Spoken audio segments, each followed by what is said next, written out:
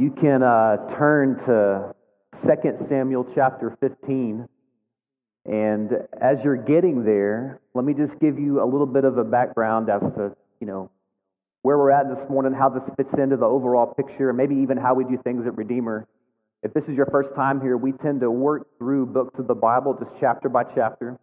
And like I said, today we're in 2 Samuel chapter 15. But just a little bit of a reminder that so far in 1st and 2nd Samuel, lots happened. God has made David king of Israel. God gave David victory on every single military front. He's enjoyed enormous military success, and so there's peace, there's rest on all sides. And that was really great for about 10 seconds. And then David, like any man, has let pride, just for a moment, enter into his heart. He's on a rooftop, and he sees Bathsheba. Bathsheba is not his wife, but he calls for her. He commits adultery. And, eventually what happens is he has her husband killed because she becomes pregnant, and he's trying to cover it up. The fundamental position of David's heart really is to honor and serve and love and obey God, but he's human, not perfect. So we watched in horror as all this unfolded, and then God steps in and says, David, you're guilty. You've committed a grievous sin, and there's going to be some consequences. And he tells David, through Nathan, his prophet, he says this. He says, you have despised me and have taken the wife of Uriah the Hittite to be your wife. Thus says the Lord, I will raise up evil against you out of your own house. So that was in chapter 12. Right away in chapter 13, we begin to see all this evil unfold. Amnon, who is one of David's sons, assaults his half-sister, Absalom, the half-sister's full brother. He's furious about it. He doesn't do anything about it at first. He remains silent. 2 years go by, but he's scheming, he's brooding, and he has Amnon killed. And so at that point, Absalom leaves. He's out of the country now for 3 years, basically in exile, until we learned last week that David is duped into bringing Absalom back into Israel. And so already this story has all of the qualities of a great Netflix or HBO series. We've got off the charts dysfunction and drama in a royal family. Today we're going to see political maneuvering. We're going to see some gut-wrenching betrayal, and we're even going to see some espionage. And yet the Bible is going to give you something that HBO and Netflix never will. It's going to give you the calming providence and the favor of God in the midst of this very turbulent storm of human affairs. And so we're going to pick up in chapter 15, this is verse 1 through 6. Remember that Absalom is back in the country. He's been allowed to enter the throne room. And chapter 14 ended with this scene of Absalom coming before David, and he bows before David, bows before the king, and the king doesn't speak to him, but he does kiss him, and that's it. This is verse 1, chapter 15. After this, Absalom got himself a chariot and horses and 50 men to run before him. And Absalom used to rise early and stand beside the way of the gate. And when any man had a dispute to come before the king for judgment, Absalom would call to him and say, from what city are you? And when he said, your servant is of such and such a tribe in Israel, Absalom would say to him, see, your claims are good and right, but there is no man designated by the king to hear you. Then Absalom would say, oh, that I were judge in the land. Then every man with a dispute or cause might come to me, and I would give him justice. And whenever a man came near to him to pay homage to him, he would put out his hand and take hold of him and kiss him. Thus Absalom did to all Israel who came to the king for judgment. So Absalom stole away the hearts of the men of Israel. Okay, so we learned in the last chapter that Absalom was exceedingly handsome. Apparently he had really beautiful, long flowing hair and really beautiful, unblemished feet. And so, I don't know if that's relevant today, but back then when you were wearing sandals all the time, then that's probably a noteworthy thing. The guy's beautiful from head to toe. But not just that, he also has a flair for showmanship. We see that he's gathering 50 men before him to run in his chariot. And the interesting thing about chariots, if you remember back to 1 Samuel, that the people of Israel are asking God for a king. They're asking Samuel for a king. They're rejecting God, and they're saying, hey, we don't want judges anymore. Your sons are wicked. We want a king. We want to be like the other nations. And so this is what 1 Samuel says, and this is in chapter 8. God warned them about what it would be like whenever a king would come on the scene. He said, these will be the ways of the king who will reign over you. He will take your sons and appoint them to his chariots and to be his horsemen and to run before his chariots. David nor Saul is ever depicted as ever having a chariot or riding on a chariot. In fact, it's always Israel's enemies that have a chariot, and this makes sense. The people of Israel wanted to be like other nations, and Absalom, as brilliant as he is, realizes that, and he appeals to that sense of, I want to show you what it's like to really be a king like everyone else. So, he's not all showmanship. There's more to him, in fact. He was in exile for 3 years, okay? So he's got a lot of time to brood and to scheme. In addition, he was ostracized from his family for 2 additional years, and he's basically alone, can't talk to the king, can't talk to anybody, and he's had a lot of time to really think over his plan, and so he's acting this out. He's at the city gate first thing in the morning, and he's intercepting people who have come to the king to decide justice in their disagreements with others, and that was the king's job. If you had a disagreement and you couldn't settle it, you could go to the king and he would settle your affairs. But then he does 4 things. He lies to them. He tells the people who come, the king has assigned no one to hear your cases. So basically what he's saying is your affairs, your personal matters, the king doesn't care about. But then secondly, he does this. He actually doesn't execute justice. He doesn't really hear the case, think, consider, and decide on the matter. He just tells everybody, you're right? And there's nothing more that we like than to hear someone say, okay, you're right. Especially if you're married. Okay, we understand this. The third thing he does is he promotes himself. He says very plainly, I could be a better king. And the people are not put off by this, which is interesting because we know how this works. Like if someone's willing to tell you that you're right, you're willing to look over all other kinds of offenses or poor character. Because the king has basically said, I agree with you on every matter, you're right, and so now we don't care whether or not all these other things are in order with our leadership. So, and then finally what he does is this is the 4th thing, he smoozes them a little bit. As they come in to kneel and pay homage, he stops and he grabs them. And he says, come on in. And he hugs them and he gives them a kiss. He greets them like a friend. And so you can just see the false humility just dripping here. He's pretending to be a relatable, approachable person. So Absalom is a calculating politician. And we recognize this song and dance. The showboating, the lying, flattering, self-promotion, inauthentic relatability. Every election cycle, we see this play out in our own tiers of government in this country and in others. It's just common to man. And sadly, it works, and it works for Absalom. He does this day after day, and he does it for 4 years. And the scripture says powerfully that Absalom stole away the hearts of the men of Israel. And there's a super interesting wordplay in verse 5. Samuel says that when the men came to pay homage, he would take hold. That word, that phrase, take hold, is the same one used of Amnon when he took hold of Tamar to assault her. And so the idea here is that just as Amnon forcefully, wickedly took hold of Tamar to take what wasn't his, Absalom is doing the exact same thing. He's forcefully, wickedly taking hold of the kingdom, and he's going to take it away from David. Picking up in verse 7. At the end of 4 years, Absalom said to the king, please let me go and pay my vow, which I have vowed to the Lord in Hebron. For your servant vowed a vow while I lived at Geshur in Aram, saying, if the Lord will indeed bring me back to Jerusalem, then I will offer worship to the Lord. The king said to him, go in peace. So he rose and went to Hebron. But Absalom sent secret messengers throughout all the tribes of Israel, saying, as soon as you hear the sound of the trumpet, then say, Absalom is king at Hebron.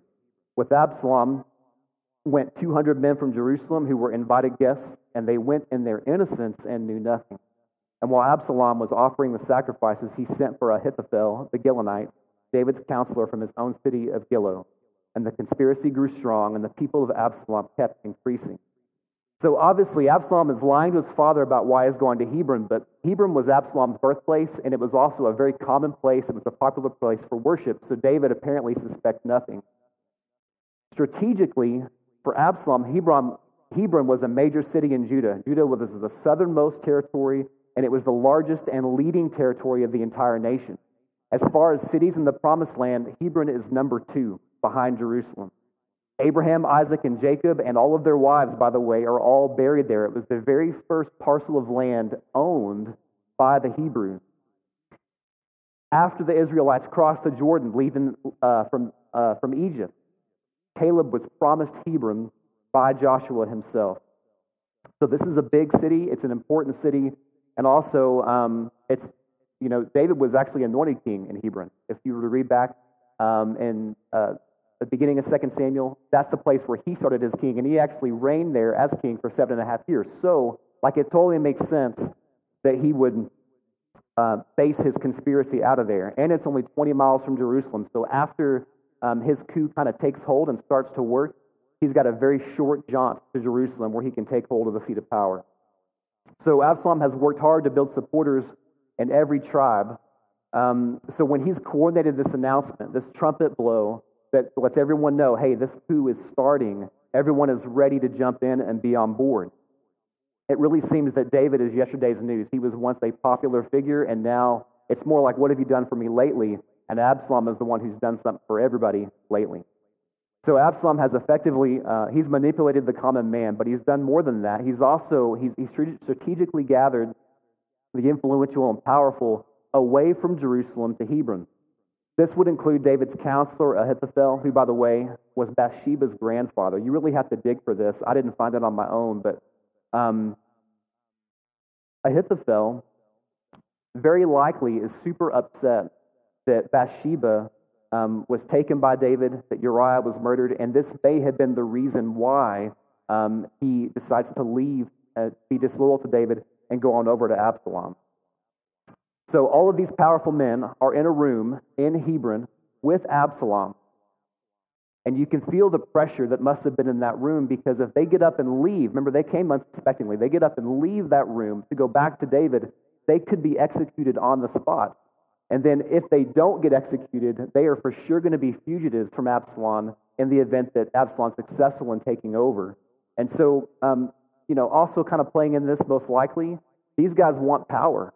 They have small pockets of power, but they want to keep it. And so they can feel the tide shifting in the country. They feel that people are starting to go over toward being loyal to Absalom. And so, of course, they stay. This is verse 13. And a messenger came to David, saying, the hearts of the men of Israel have gone after Absalom. Then David said to all his servants who are with him at Jerusalem, arise and let us flee, or else there will be no escape for us from Absalom. Go quickly, lest he overtake us quickly and bring down ruin on us and strike the city with the edge of the sword. And the king's servants said to the king, behold, your servants are ready to do whatever my lord the king decides. So the king went out, and all his household after him. And the king left 10 concubines to keep the house. And the king went out, and all the people after him. And they halted at the last house, and all his servants passed by him. And all the Cherethites and all the Pelethites and all the 600 Gittites who had followed him from Gath passed on before the king. Then the king said to Ittai the Gittite, why do you also go with us? Go back and stay with the king, for you are a foreigner and also an exile from your home. You came here only yesterday, and shall I today make you wander about with us, since I go I know not where? Go back and take your brothers with you, and may the Lord show steadfast love and faithfulness to you. But Ittai answered the king, as the Lord lives, and as my lord the king lives, wherever my lord the king shall be, whether for death or for life, there also will your servant be. And David said to Ittai, go then, pass on. So Ittai the Gittite passed on with all his men and all the little ones who were with him. And all the land wept aloud as all the people passed by. And the king crossed the brook Kidron, and all the people passed on toward the wilderness. The scene here is an incredibly emotional one. David and his family leave first, and they stop at the edge of this royal neighborhood. Then all the household servants and loyal followers of the king are walking past him in this mournful and impromptu procession. And this includes the Cherethites, the Pelethites, and the Gittites. And these are all Philistines. They all came probably with David whenever he was hiding out with Philistines when he was running Saul. And so this is just a stark contrast between these foreigners who remain loyal to David and the nation who have decided to go after Absalom.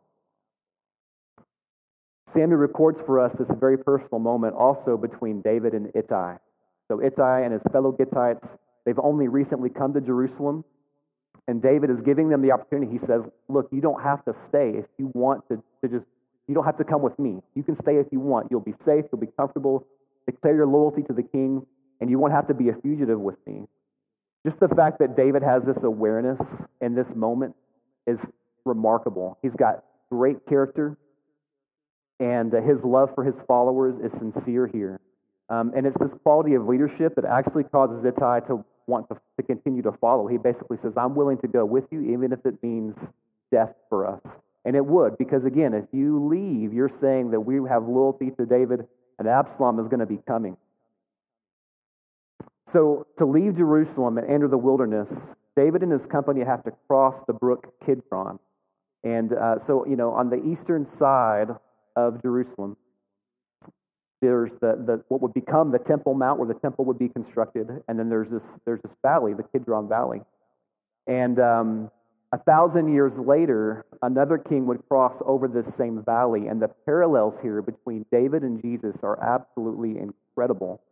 John 18 tells us that Jesus, after the Last Supper, on the night of his arrest, went out with his disciples across the brook Kidron, where there was a garden which he and his disciples entered. And that garden was on the top of the Mount of Olives. So we have said over and over and over again throughout 1st and 2nd Samuel that David is meant to point us forward toward Jesus. And we see this here. This is a magnificent way in which the Bible really verifies that Jesus is the Messiah, is the one in the line of David who would come and be king. Listen to this.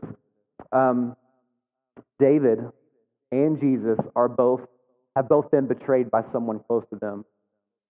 They are both also leaving Jerusalem, accompanied by loyal followers and being pursued by power-hungry men who have manipulated the populace to wrestle them away from the one who was rightfully king.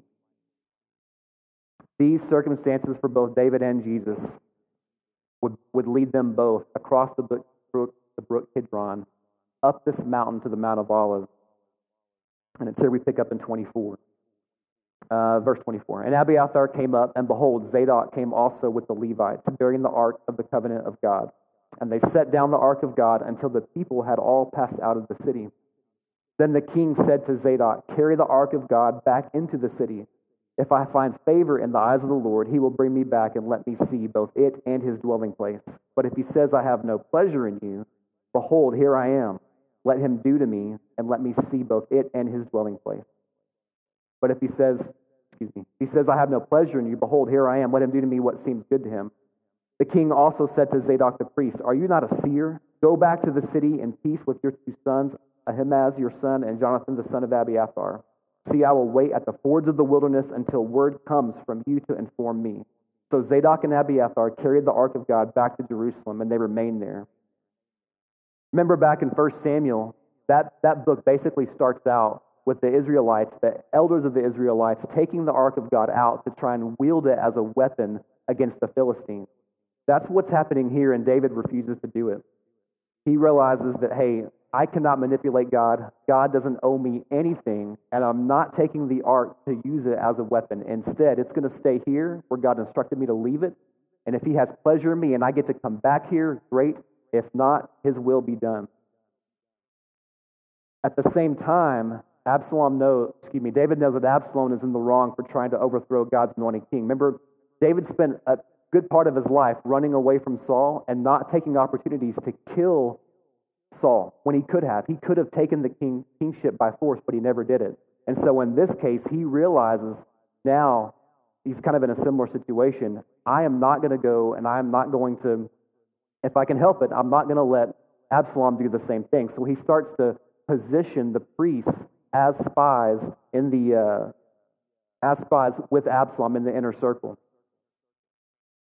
The priest's sons also have messengers, or the priest's sons are going to be the messengers. So David's going to wait at a certain place, and the sons are going to be moving back and forth, telling David whatever it is that he needs to hear. So this is the last section, verses 30 through 37. But David went up the ascent of the Mount of Olives, weeping as he went.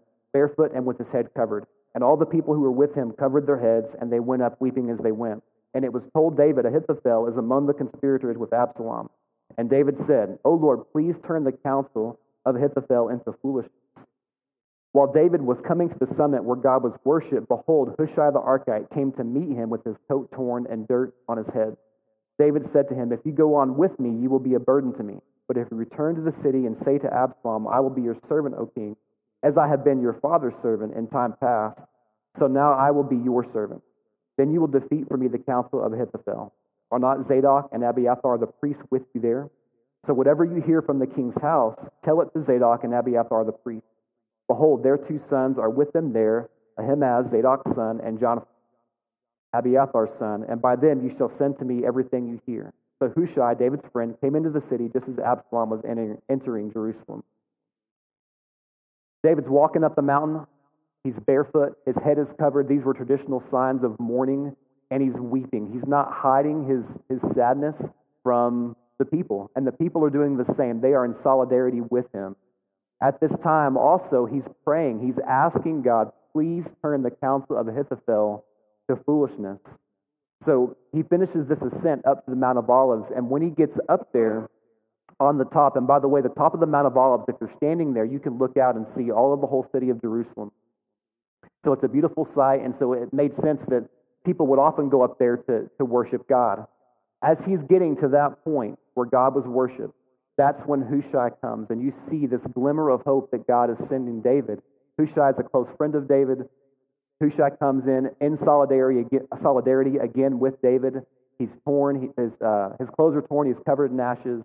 And David says, don't go with me. Instead, I want you to be my informer in the inner circle. Go to Absalom. Be there with him.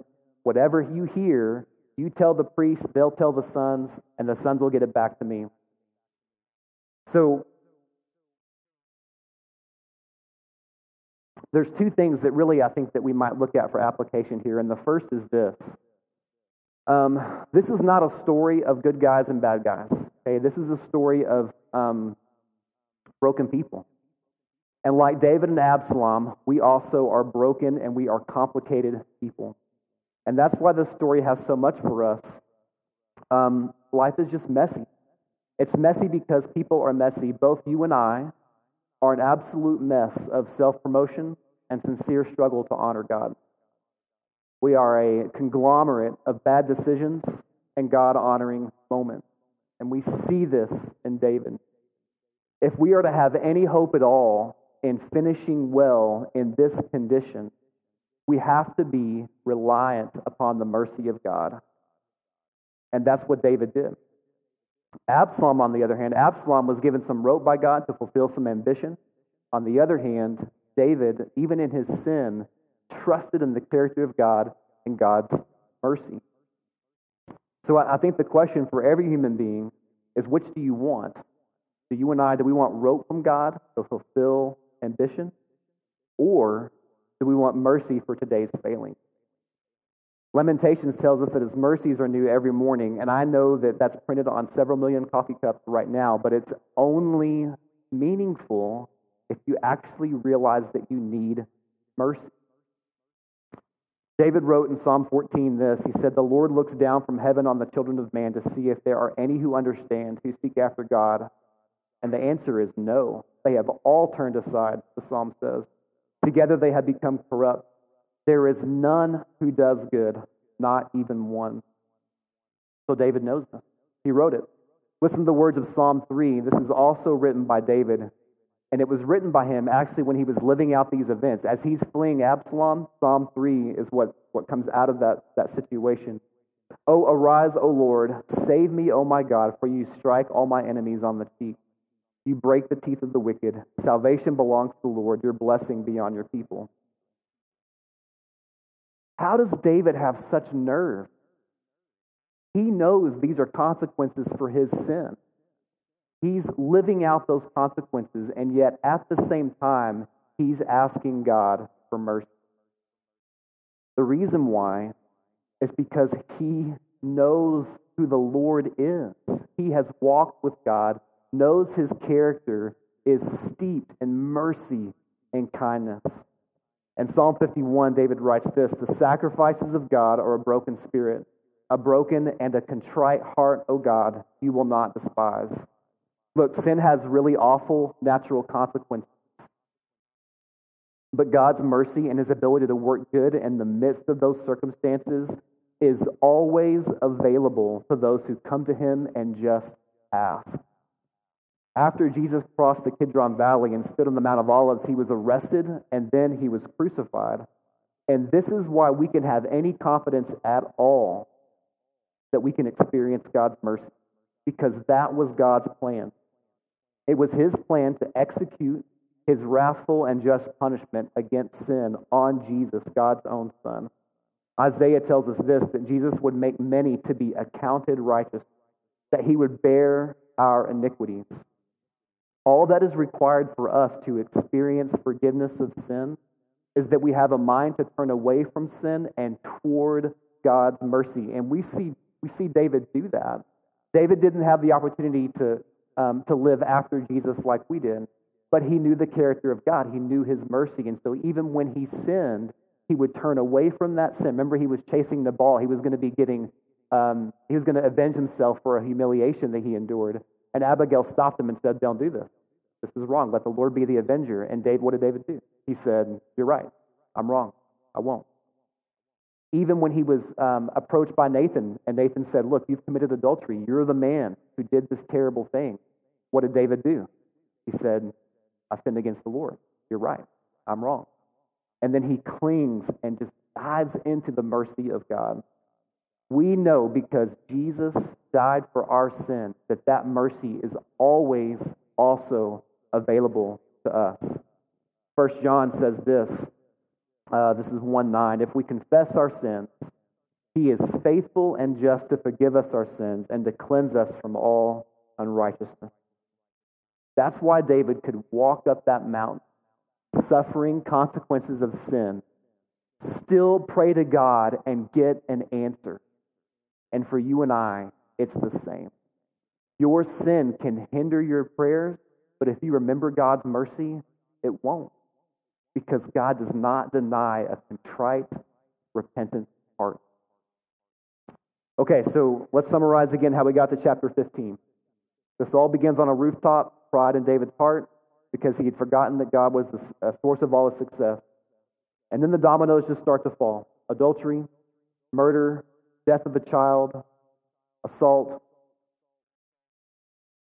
revenge killing, Absalom, his son, living in exile for 3 years, another 2 where they're not talking. Then Absalom comes back and he starts to completely take over the hearts of the men of Israel. You have to ask yourself, why did David let this happen?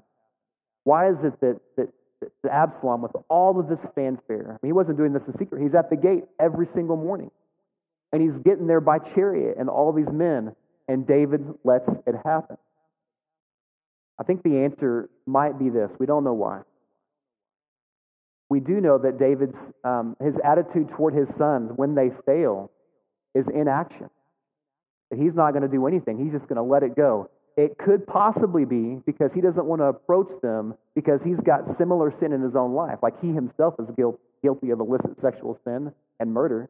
So maybe he thinks, how can I approach my sons on these matters when I myself am guilty? It could be because of pride. Maybe he just doesn't want to step into the shame that he'd have to deal with and wrestle with if he was to approach his sons, because this is in his family. It's under his name. Maybe he's just really, really super busy with the affairs of being a king, and he's tired. He doesn't want to deal with it. We're not told why. We're just told that he doesn't do anything. We're told he's angry. We're told that he didn't speak to Absalom, but it's all in action. And so I think that we understand this better than maybe we'd like to admit. We've all heard the phrase, some things are better left unsaid. And at some point, each and every one of us has decided not to address an issue so that we can keep the peace.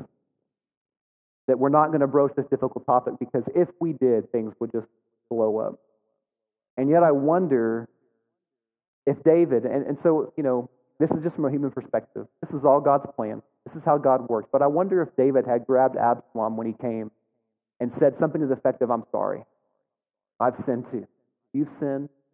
I've sinned. Let's talk about this and let's move forward. But we know that didn't happen.